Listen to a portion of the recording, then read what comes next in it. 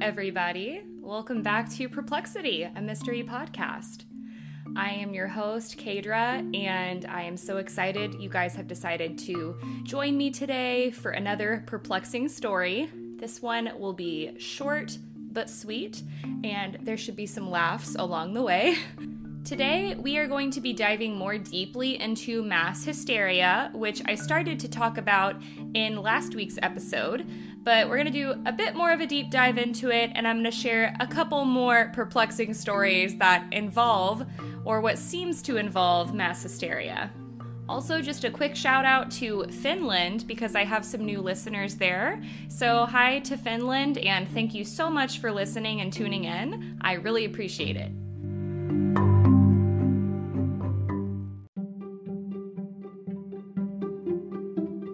So mass hysteria, or mass psychogenic illness, is defined as the rapid spread of physical symptoms such as hyperventilation and twitching among a substantial group of people.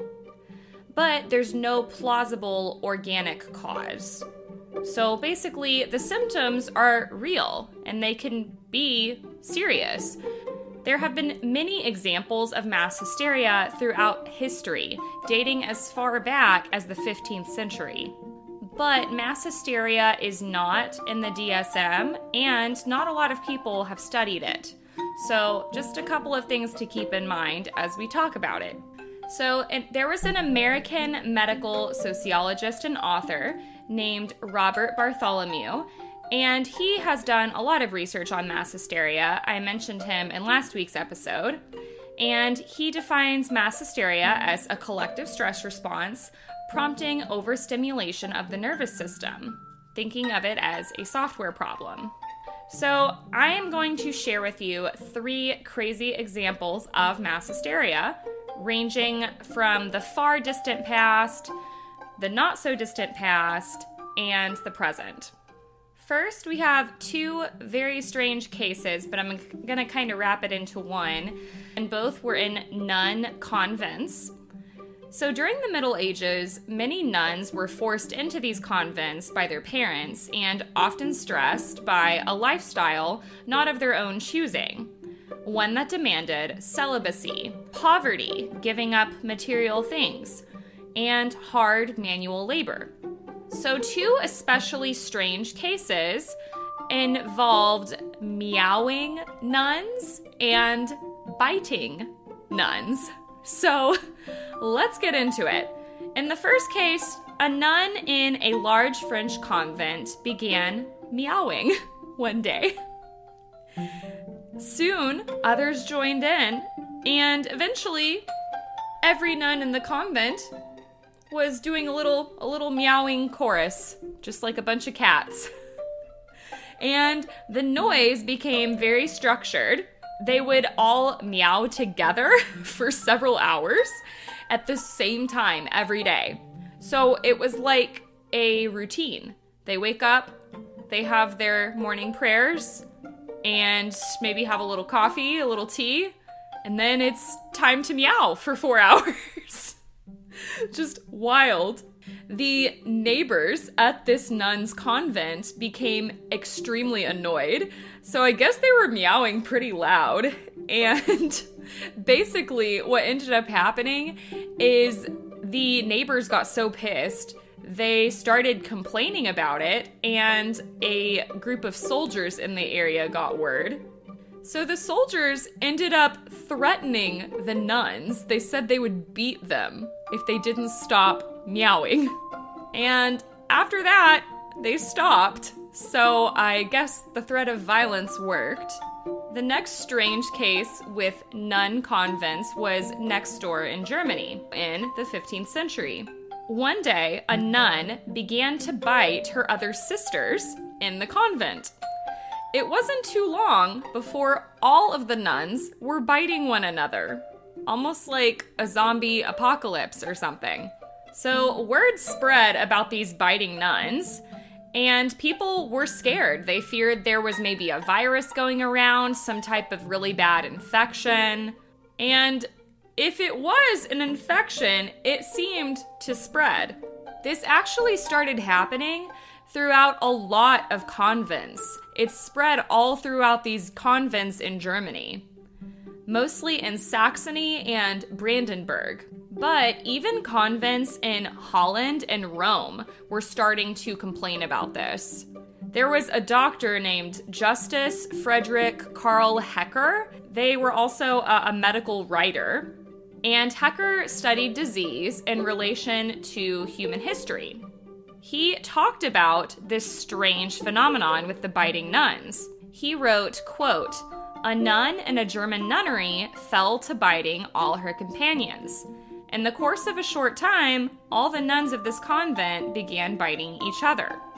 The news of this infatuation among the nuns soon spread, and it now passed convent to convent through a great part of Germany, principally Saxony, and it afterwards visited the nunneries of Holland, and at last the nuns had biting mania even as far as Rome," end quote. So this has been well documented. It did happen. So people are freaking out. It's spreading everywhere.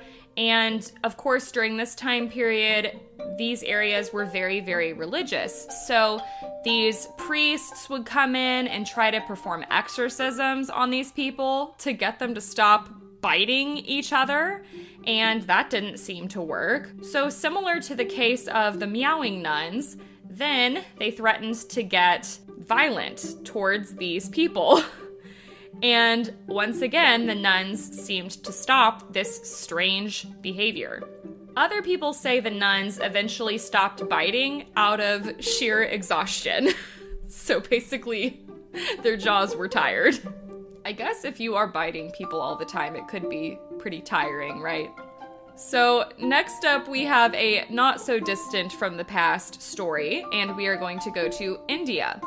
This happened in May of 2001. In Delhi, India, there was a major heat wave during this time, and there was also a power outage, as if it couldn't get any worse. So residents of the Delhi area would get so hot in their homes that they would actually go to the rooftops of their houses to try to get some relief. During the nighttime, people would even sleep on their roofs because it was cooler up there. But after residents began to do this, many started to report being attacked by a mysterious creature. The creature was described as being part monkey, part man. So like some type of cryptid. People had vastly different descriptions of this creature. Some people would say that the figure was 3 feet tall. Other people said it was as big as 6 feet. They would also say it had arms ending in sharp claws or even metal gloves like Freddy Krueger. And some people even said that this strange monkey creature wore a motorcycle helmet and a leather jacket. So I'm not sure what kind of look this guy was going for. Other people also said this creature would wear dark glasses. And then there were other people that just reported seeing a shadow of something. The victims were mostly men of low socioeconomic status. And the only reason I'm pointing this out is because with mass hysteria in a lot of these cases, they say that it's more common in areas with low economic status because they are going to be more stressed out. They're going to be, under more duress a lot of the time because they have to deal with a lot of things that people of privilege do not have to deal with. So these men of low SES would come to doctors with injuries, and these injuries looked like bite marks. 2 people even died from falling down in sheer fear of this shadow or this monkey man creature. One man was so terrified when he saw this creature, he fell off the roof. The other person who died was unfortunately a pregnant woman. She fell down a flight of stairs. There was also a third man who fell off of a rooftop. He was running away in fear, and he heard another man nearby freaking out. He was screaming, and he said something had pulled on his sheets when he was trying to sleep.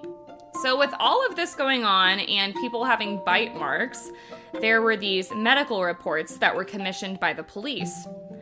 And they actually determined that these wounds were self-inflicted.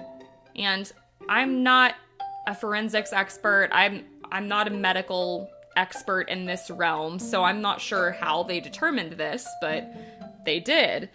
And I mean, this was in 2001, so it's fairly recent. I would like to think they had some decent technology and expertise to determine that, but who knows? In this area, there was also a lot of media portrayals of this. There was a lot of gossip. A lot of people were scared. So a lot of people also think that the media and the reactions from everyone around them enhanced this mass hysteria. There were never any photographs or tangible proof, like footprints, of this creature being real. People began to call this creature Monkey Man, and this fear actually became so serious to the point where it was causing mobs in Delhi. People were running manic, people were getting hurt, it was pure chaos. Dozens of serious injuries were caused while people tried to escape from the monster in large groups. And eventually, a local power company agreed to temporarily suspend rolling blackouts to allow people to sleep inside of their apartments.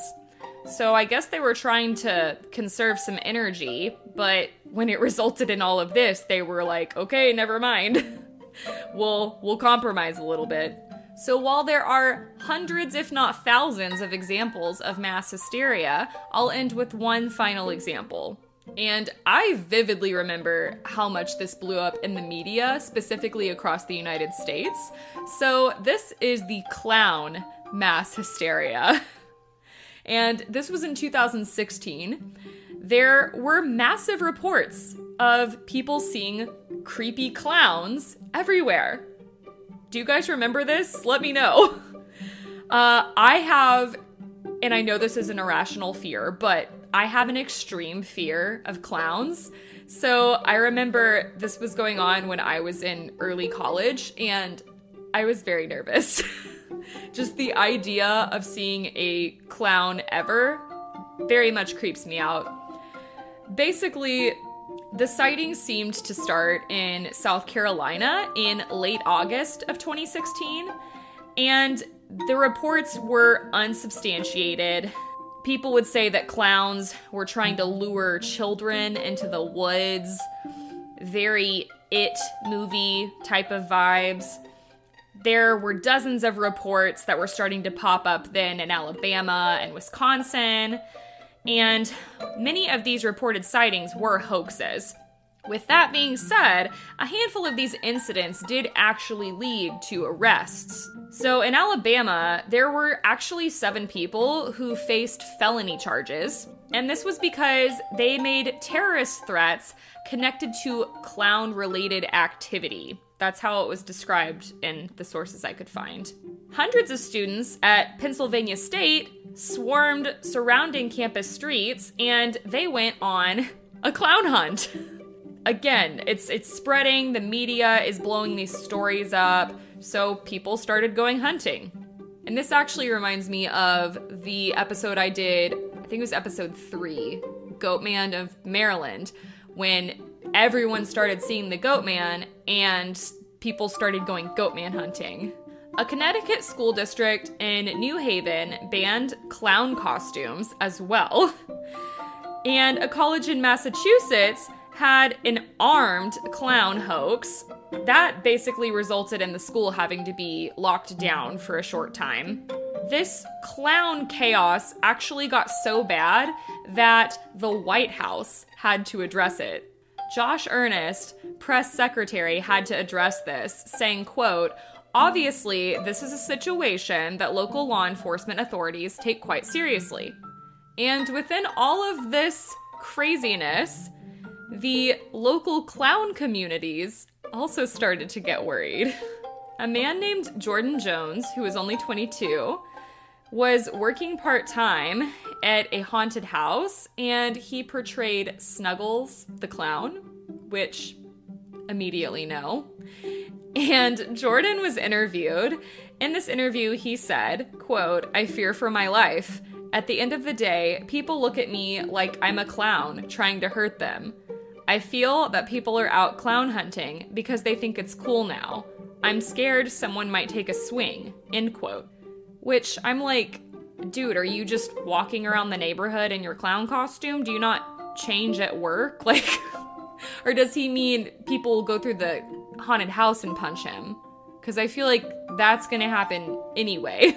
I used to volunteer in a haunted house, and I would see that happen. Like, fully grown men punching young teenage boys who were just volunteering at the haunted house because they got so scared.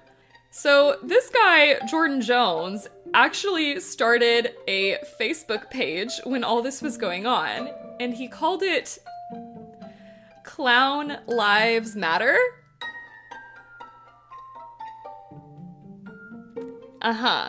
Jordan Jones actually posted on this Facebook page quite a bit. He said, quote, "This is very serious for me. I put a lot of time and effort into this. It's not a game anymore. Teenagers going around thinking it's funny. I think it's cruel. I think it's sickness. We're not the people in the woods. I'm not the enemy," end quote. It's just so silly. So those are 3 wild stories and examples of what seems to be mass hysteria. If you disagree, let me know. Or if you remember any of these events or know more about them, I want to hear them.